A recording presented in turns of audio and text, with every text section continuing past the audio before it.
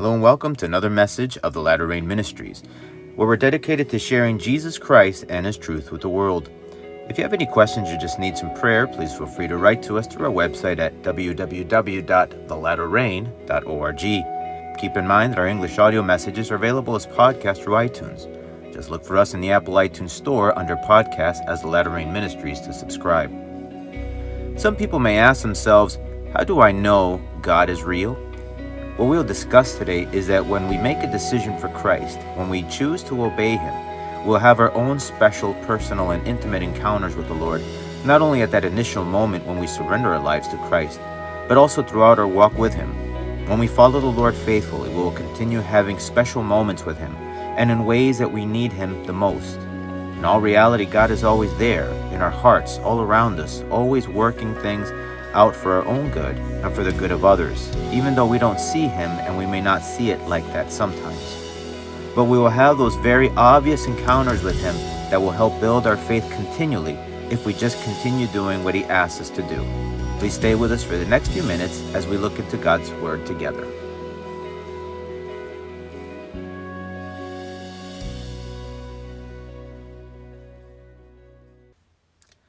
Let us take a moment to pray together to the Lord so He can speak to us through His Word. Let us pray. Lord God, Heavenly Father, hallowed and glorified and exalted be your name, for you are worthy to be praised and exalted forever and ever. Heavenly Father, in the name of Jesus, I pray, Lord, that you please forgive my sins and my wrongs. Heavenly Father, I give you thanks for your Son, Jesus Christ. I give you thanks for the salvation and the forgiveness that we have through Him. I pray, Lord God, in the name of Jesus, that you may guide us through your word, through your Holy Spirit, that you may speak to us, O Lord. Help us to understand your will and to do it, to be obedient to you. In Jesus' name I pray. Amen. We're going to be reading today from Joshua chapter 5, and this is what the word of the Lord says. So it was when all the kings of the Amorites who were on the west side of the Jordan, and all the kings of the Canaanites who were by the sea, heard that the Lord had dried up the waters of the Jordan from before the children of Israel, until we had crossed over, that their heart melted, and there was no spirit in them any longer because of the children of Israel. At that time the Lord said to Joshua, Make flint knives for yourselves, and circumcise the sons of Israel again the second time. For Joshua made flint knives for himself, and circumcised the sons of Israel at the hill of the foreskins. And this is the reason why Joshua circumcised them. All of the people who came out of Egypt, who were males, all the men of war, had died in the wilderness on the way after they had come out of Egypt. For all the people who came out had been circumcised, but all the people born in the wilderness on the way as they came out of Egypt had not been circumcised. For the children of Israel walked 40 years in the wilderness till all the people who were men of war who came out of Egypt were consumed, because they did not obey the voice of the Lord, to whom the Lord swore that he would not show them the land which the Lord had sworn to their fathers that he would give us, a land flowing with milk and honey. Then Joshua circumcised their sons, whom he raised up in their place, for they were uncircumcised, because they had not been circumcised on the way. So it was, when they had finished circumcising all the people, that they stayed in their places in the camp till they were healed. And the Lord said to Joshua, This day I have rolled away the reproach of Egypt from you. Therefore the name of the place is called Gilgal to this day. Now the children of Israel camped in Gilgal, and kept the Passover on the 14th day of the month at twilight on the plains of Jericho. And they ate of the produce of the land on the day after the Passover, unleavened bread and parched grain, on the very same day. Then the manna ceased on the day after they had eaten the produce of the land, and the children of Israel no longer had manna, but they ate the food of the land of Canaan that year. And it came to pass, when Joshua was by Jericho, that he lifted his eyes and looked, and behold, a man stood opposite him with his sword drawn in his hand. And Joshua went to him and said to him, Are you for us, or for our adversaries?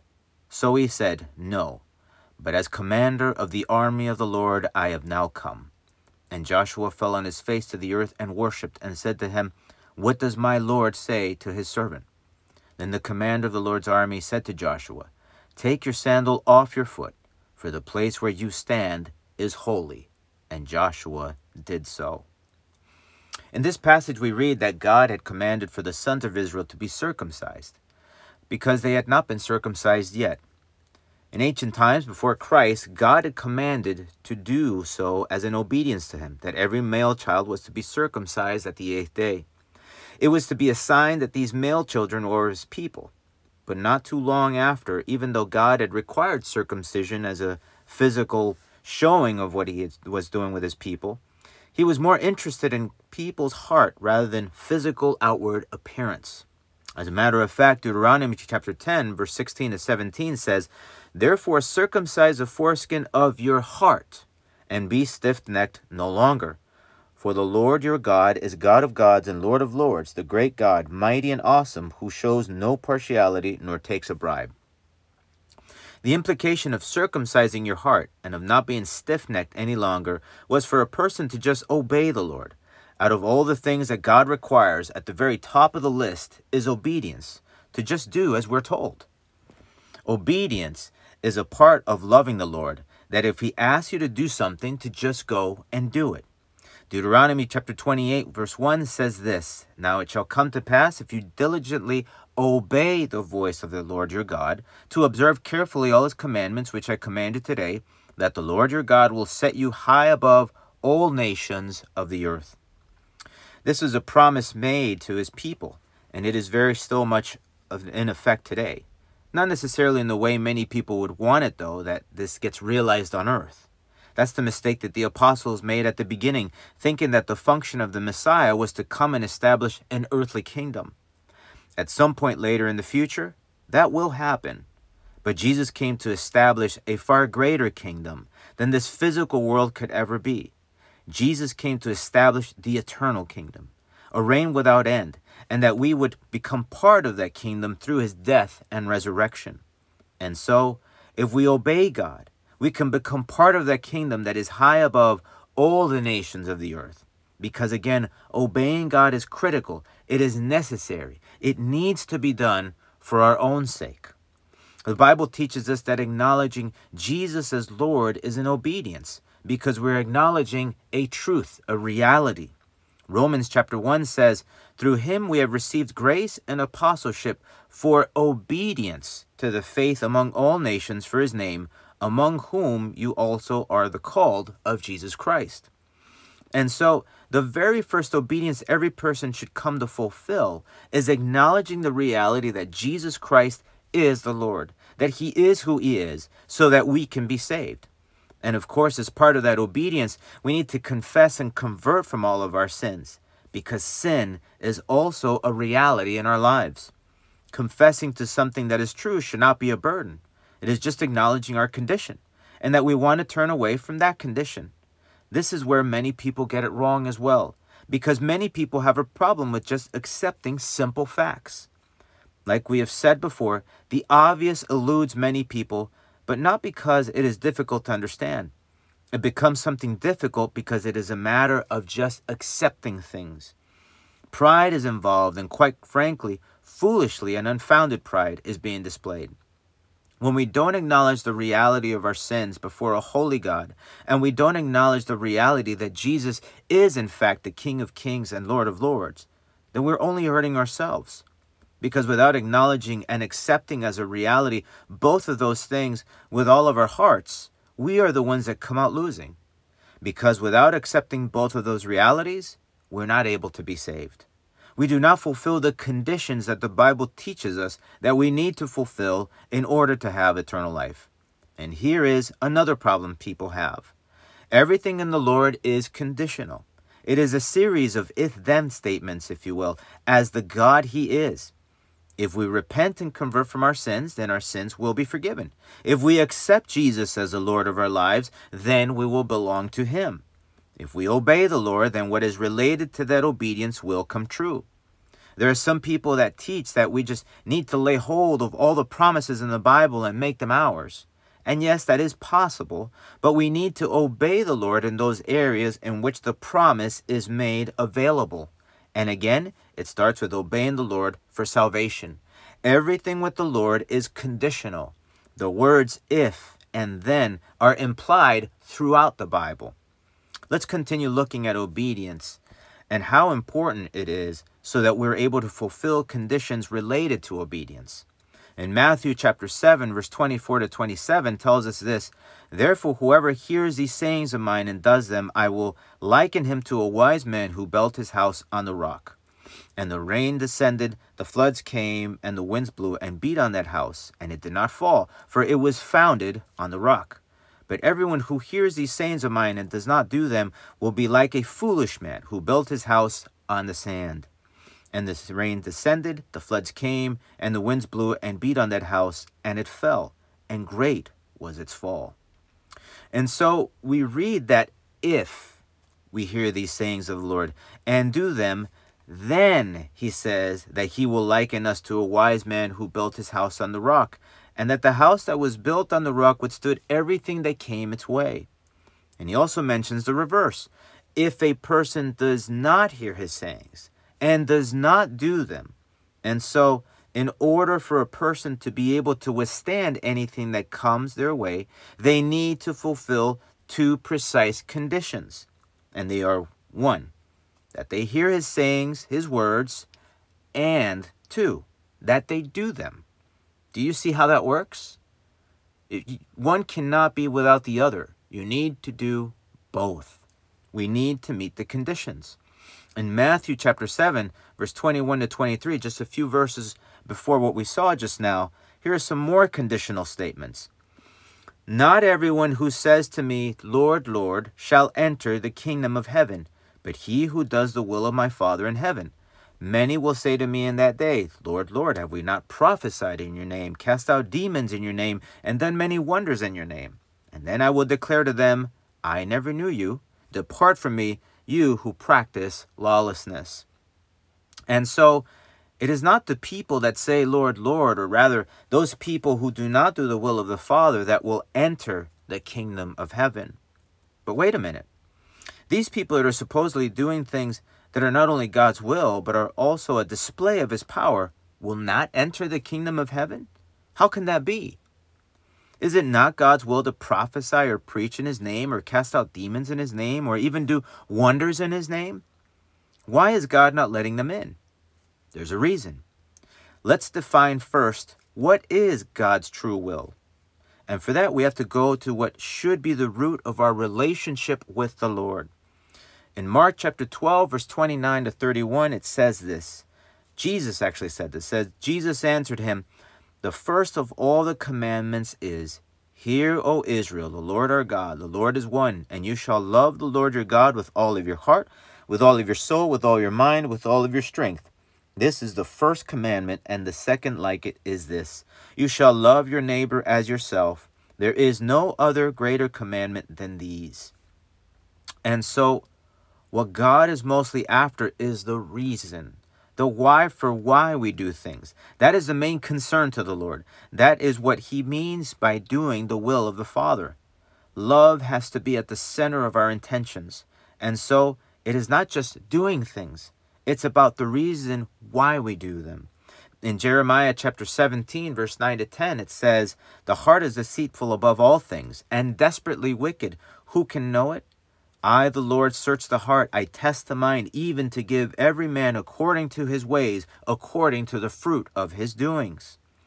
God looks at the heart, at the mind. Here is where all of the intentions are, the reason for why we do things. God knows everything, and he wants for our love for him, which should always be first, and our love for our neighbor, which is second, but it's up there, should be the reason for why we do things, the things that are his will. And of course, the actions that illustrate love to both him and our neighbor. For instance, a person can preach all they want, but what are they preaching about? How does what they are saying glorify God and help their fellow man? In the same manner, how about casting out demons? Because there is such a thing. Okay, they may be able to cast out demons, and the detail that the Lord shows here is that they are doing everything in his name, which means that his name alone is what has the power to do those things. We don't have any power. It is all the work of the Holy Spirit through the name of Jesus. But again, casting out a demon may be possible, and it is good to free a person from such a problem, which would involve the second commandment. But what about the very first one, loving the Lord your God? If they're doing it to bring glory to themselves, that is a problem. And the same applies to someone who does wonders. Is there love in their heart for the Lord? Is the Lord the reason for why they're doing the things that they're doing? In 1 Corinthians chapter 13, the love chapter is known to some, tells us this: though I speak with the tongues of men and of angels, but have not love, I have become sounding brass or a clanging cymbal. And though I have the gift of prophecy, and understand all mysteries and all knowledge, and though I have all faith, so that I could remove mountains, but have not love, I am nothing. And though I bestow all my goods to feed the poor, and though I give my body to be burned, but have not love, it profits me nothing. And so a person can do great things, incredible things, things that anyone would say, wow, what a Christian. But yet it is worth nothing to God if there is no love for him, or maybe even no love for your neighbor. We have to be mostly careful with the reason for why we do things. This is at the center of doing God's will, the type of obedience the Lord is looking for. In Revelation chapter 2, it tells us about a church, a group of people, because a church is not a building, that lost their love for the Lord. They do great things, but they have forgotten the reason for why they do things. This is what it tells us. To the angel of the church of Ephesus write, these things says he who holds the 7 stars in his right hand, who walks in the midst of the 7 golden lampstands. I know your works, your labor, your patience, and that you cannot bear those who are evil. And you have tested those who say they are apostles and are not, and have found them liars. And you have persevered and have patience and have labored for my name's sake and have not become weary. Nevertheless, I have this against you, that you have left your first love. Remember, therefore, from where you have fallen, repent and do the first works, or else I will come to you quickly and remove your lampstand from its place, unless you repent. Love has to be the reason for why we do things, but again, it needs to fulfill the conditions of the greatest commandments, which is loving the Lord first and foremost, and then loving your neighbor. This is the way that we can truly do God's will. In Matthew chapter 12, verse 49 to 50, it says this, and he, speaking of Jesus, stretched out his hand towards his disciples and said, here are my mother and my brothers, for whoever does the will of my Father in heaven is my brother and my sister and mother.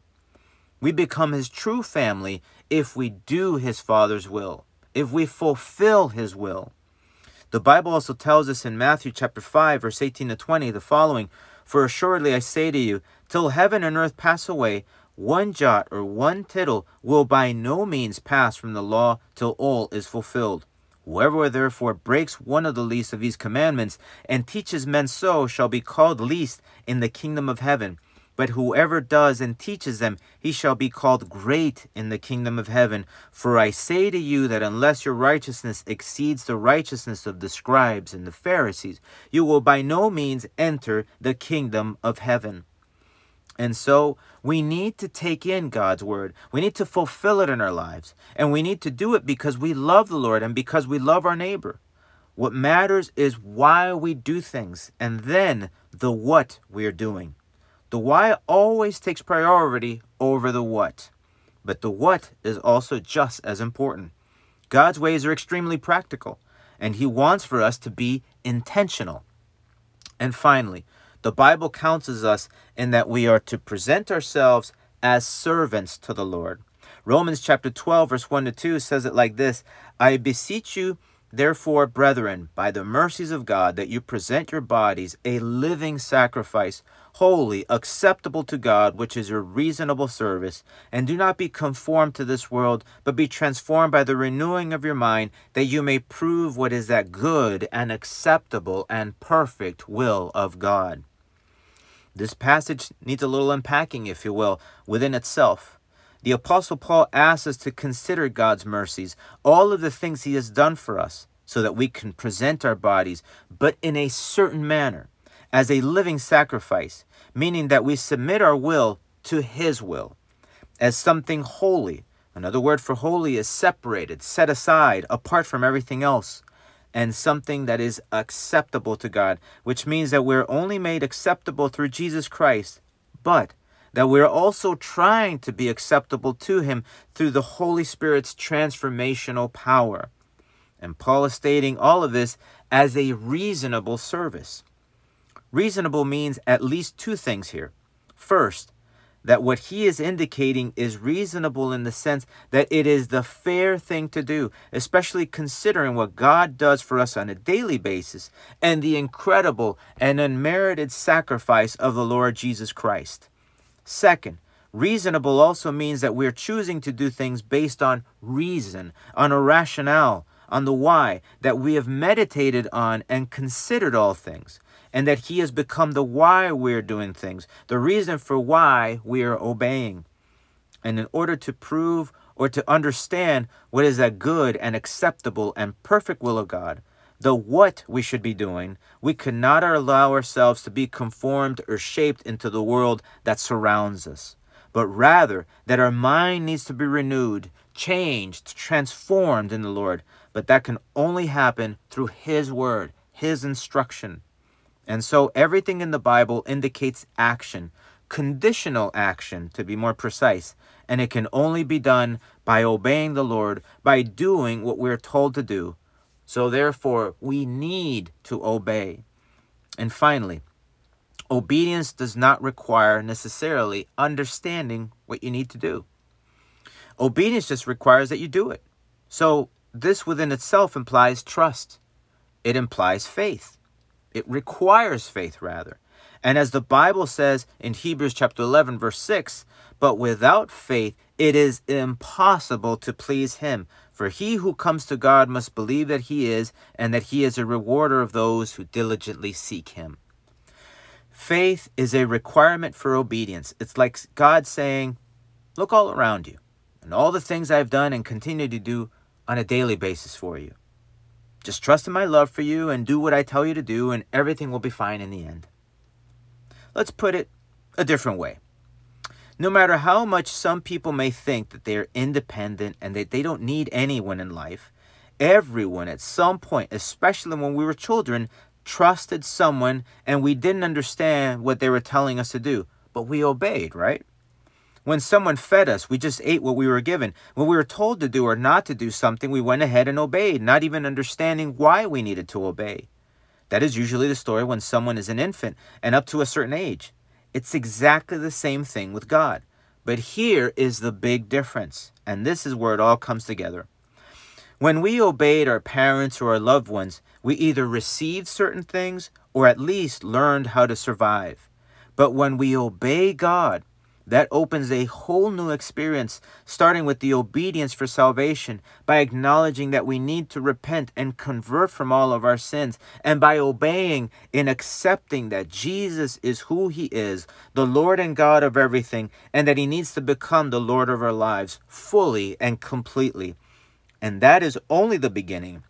When we continue obeying and doing what the Lord tells us to do, he will appear to us in different ways.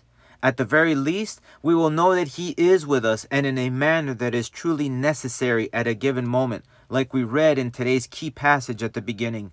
Joshua and the people of Israel at that particular moment needed the Lord as the commander of the Lord's army. And the Lord became that for them and dealt with everything they needed, but it was because they obeyed. When we obey the Lord reveals himself to us in a very personal and intimate manner. And that within itself continues to build our faith, making us stronger, so we can continue moving forward by continuing to learn and obey, doing those things that please him and are ultimately for our own good and for the good of others. And that, my friends, will stay with us for all eternity.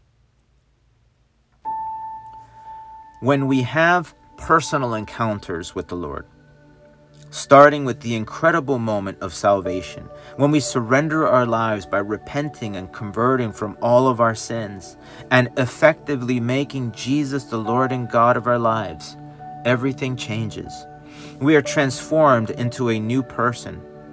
How do I know this? I had my first encounter with the Lord many, many years ago, over 38 years ago to be exact. And that encounter changed my life. I felt alone, without hope at some point. My health had deteriorated to the point that the doctors didn't know what to do with me, and that it was just a matter of time for things to end. My family was falling apart. We had lost everything financially. Everything was a disaster in my life. And so I obeyed by coming to Jesus and surrendering my life. I understood that even though I was very young, what sin was and that I needed to turn away from it. And I understood that I needed someone like Jesus in my life. Even though I knew who Jesus was, I understood that I needed to obey and make him the Lord of my life. And when I surrendered my life to him, everything changed. He did not show up in my heart as the commander of the army of the Lord, but as I truly needed him at that moment, as the loving and mighty God that would never leave me alone, that he would always be there for me no matter where I would be. God assured me that I would never feel or be alone ever again because he would be in my life always. And that solitary first encounter with the Lord has stayed with me until this day. Moving forward from that, God has shown himself to me in so many different ways as I continue to follow him and obey him. I'm not perfect, and you don't need to be perfect, but I've tried to do the best I can in obeying him and doing what he tells me to do, and I have experienced his presence, who he is all through these years, even right now as I share this with you.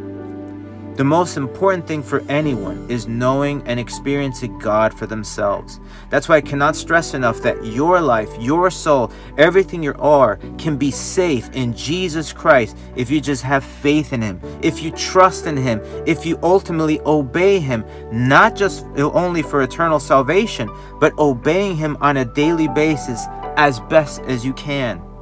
If you obey the Lord with all of your heart, you too can have your own life-changing, personal, and intimate experiences with him.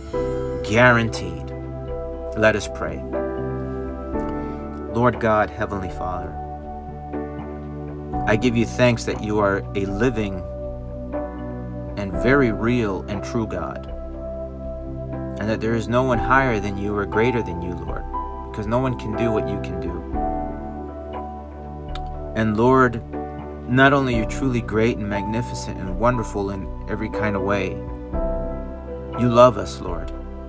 You care for us. And Lord God, you surrendered your Son, your only begotten Son, Jesus Christ, to die on the cross so that we could be saved because you love us, Lord. How can we not love and trust and have faith and obey a God that does such things? Heavenly Father, help us, O Lord, to understand who you are and that we need to have that encounter with you, that we need to know for ourselves that you are real, that you are true, and that there's nothing or anyone can compare to you, Lord God, because you are unique in every kind of way. And that when everything and everyone else fails us, Lord God, because sooner or later that will happen, you will not fail. You will be there. And Lord God, if we remain faithful to you and we obey you and we put you first in our lives and we learn to love you, Lord God, the way that you should be loved, Heavenly Father, that when all of this is gone and when our physical lives are no more, that you will remain forever and ever, and that we will live for you forever and ever. Heavenly Father, help us to understand that the here and now is only a moment. Help us to understand and always keep in mind that eternity is forever. And we need to obey you so that we could be able to live in that eternity forever and ever with you, with the one that loves us and gave it all so that we could have eternal life. Heavenly Father, I give you thanks and I praise you for your love. I pray for each person that is listening that they may understand that it is in their own best interest to obey you, to follow you, to apply your principles to their lives, Lord God, to ultimately do your will. I pray this in Jesus' name. Amen. Please feel free to join us again next time as we continue looking into God's Word together. If you would like to write to us, you can do so through our website. Our web address again is www.thelatterrain.org. The Latter Rain Ministries is a self-supporting Christian ministry dedicated to sharing Jesus Christ and His truth with the world.